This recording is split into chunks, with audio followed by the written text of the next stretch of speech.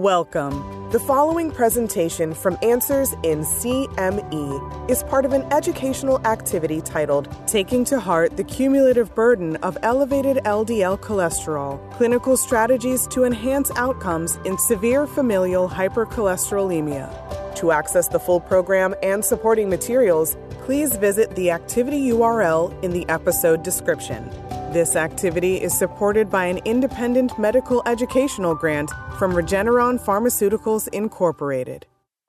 My name is Dr. Robert Rosenson. I am professor of medicine at Mount Sinai Heart at the Icahn School of Medicine.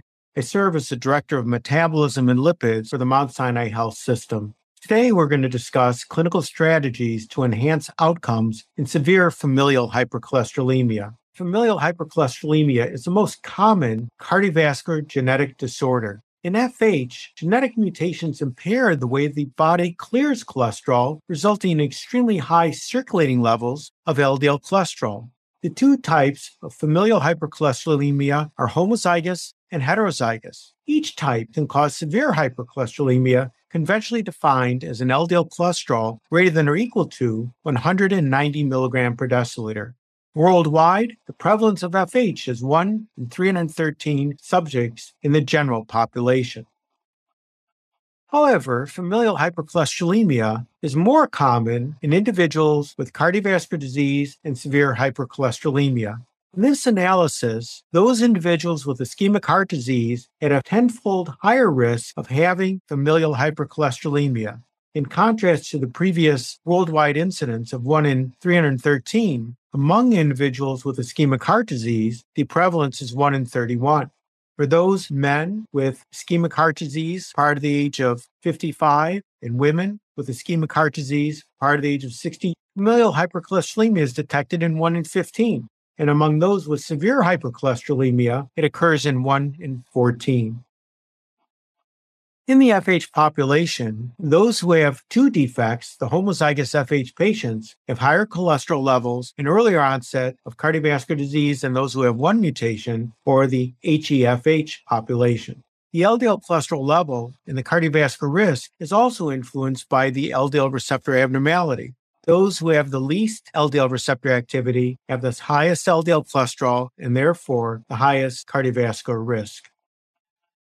In this study, adolescents who had an FH gene were placed on cholesterol-lowering therapy with a statin. The early treatment with statin therapy resulted in no difference in events over 12 years compared to their siblings with the unaffected mutation. So early detection, aggressive treatment can forestall and prevent the onset of cardiovascular disease. In the next session, let's discuss diagnostic strategies to enhance identification of patients with severe FH. It is important for the clinician to understand when one might consider a diagnosis of familial hypercholesterolemia. In those patients who have a personal history of untreated LDL cholesterol levels that are very high, greater than or equal to 130 milligram per deciliter in a child, greater than or equal to 190 milligram per deciliter in an adult, those with a family history of cardiovascular disease, most often early onset. It is important when you evaluate a patient with severe hypercholesterolemia that you examine the dorsum of the hands and the Achilles tendons to determine if tendon xanthomas are present. If you fulfill criteria established by the Dutch Lipid Clinic or the Simon Broom criteria, you can be fairly certain that that individual does have familial hypercholesterolemia. But it's in those situations when the clinical diagnosis is unclear that genetic testing can provide guidance.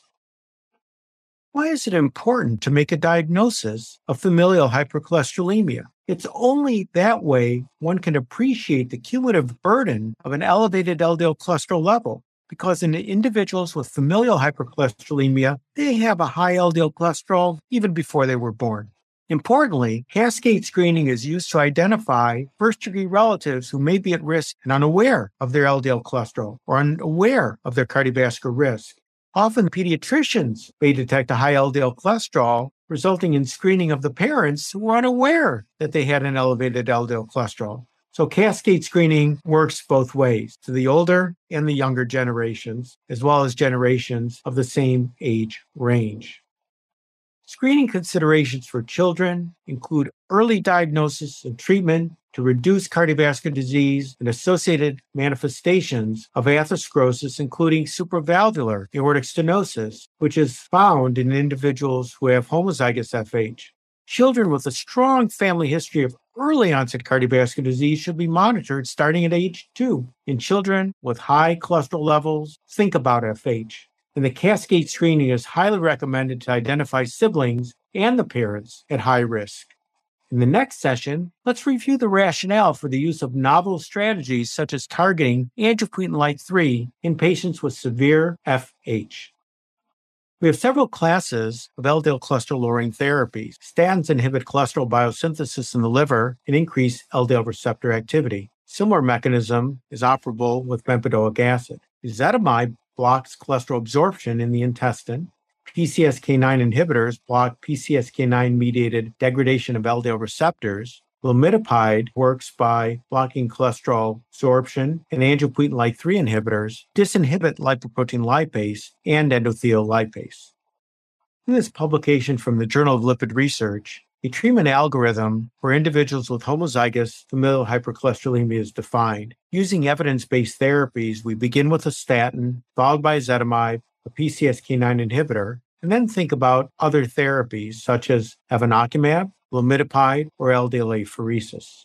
Many of our patients with homozygous FH require multiple medications and sometimes require LDL apheresis as well. It's important to recognize that those therapies that work by upregulating the LDL receptor are less effective when you have 2 mutations, particularly if you have no residual LDL receptor activity. In those situations, statins may not lower LDL cholesterol at all, or they have a diminished efficacy.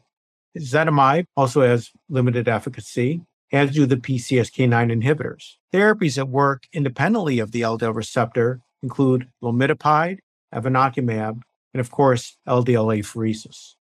Among patients with familial hypercholesterolemia, the response to PCSK9 inhibitors depends on residual LDL receptor activity. In those individuals with homozygous familial hypercholesterolemia, the LDL cholesterol lowering effects are 21 to 27%, whereas in individuals with heterozygous familial hypercholesterolemia, larger reductions in LDL cholesterol are seen, ranging from 43 to 56%. In contrast to those therapies that lower LDL cholesterol by increasing LDL receptor activity, angiopoietin-like 3 protein inhibitors work independent of the LDL receptor.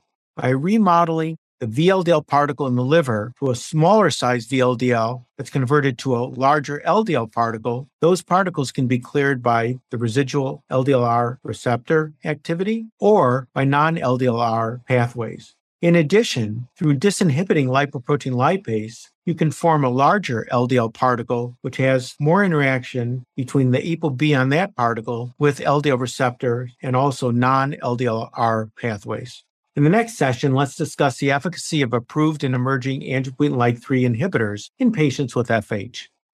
In the ELLIPSE-HoFH trial, patients with homozygous familial hypercholesterolemia were randomized 2-to-1 to receive either evinacumab or placebo, dosed as 15 milligram per kilogram IV every 4 weeks. In this analysis, evinacumab lowered LDL cholesterol by 49% compared to placebo, and the results were sustained over 24 weeks. Next, we evaluated the response of evinacumab based on residual LDLR activity.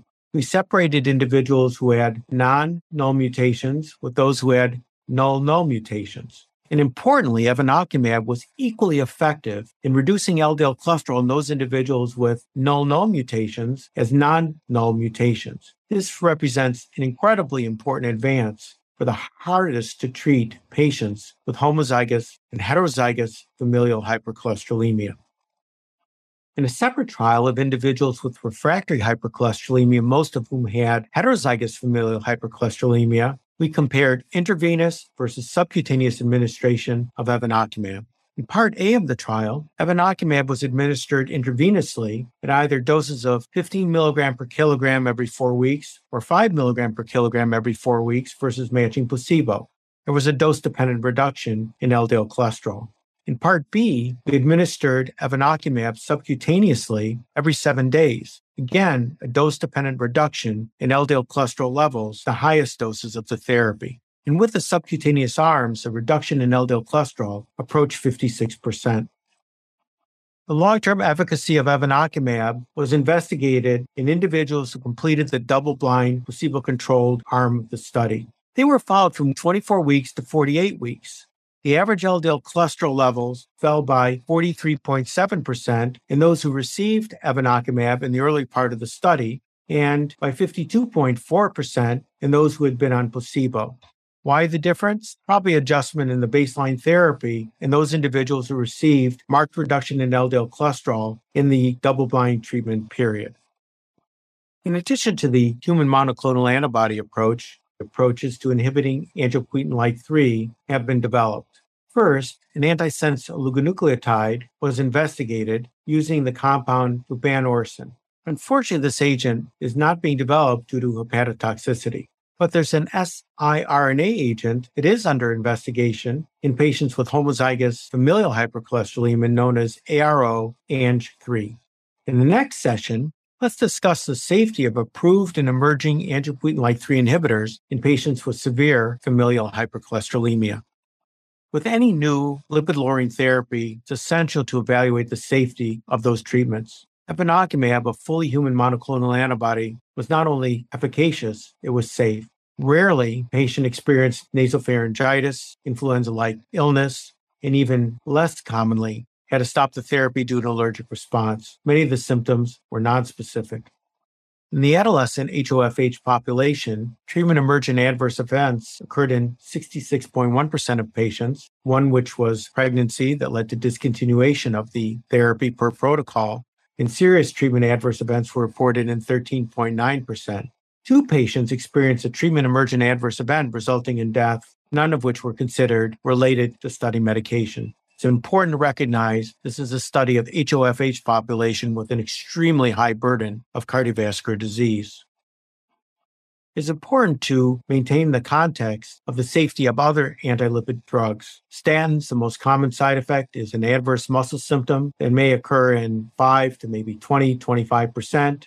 Ezetimibe can cause muscle aches, gastrointestinal upset, bempedoic acid, hyperuricemia. There have been cases of tendon rupture reported in their phase 2 trials. PCSK9 inhibitors can cause nasopharyngitis, injection site reactions, and influenza-like condition. And lomidopide results in diarrhea, nausea, vomiting, dyspepsia, and abdominal pain. The key success with the lomidopide is to have the patient stick to a very low-fat diet. Otherwise, the tolerability of that agent is poor.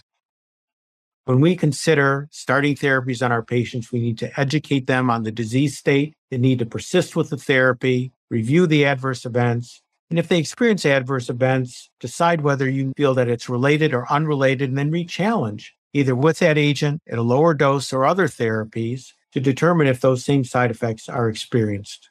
So to summarize this activity, think about familial hypercholesterolemia and those with marked elevations in LDL cholesterol, atherosclerotic cardiovascular disease, particularly when it's early in onset, diagnose early, treat aggressively, use all available options to achieve recommended LDL cholesterol goals, and consider some of the novel therapies such as angiopoietin-like 3 inhibitors, which are highly effective and extremely safe for lowering LDL cholesterol. Thank you for listening.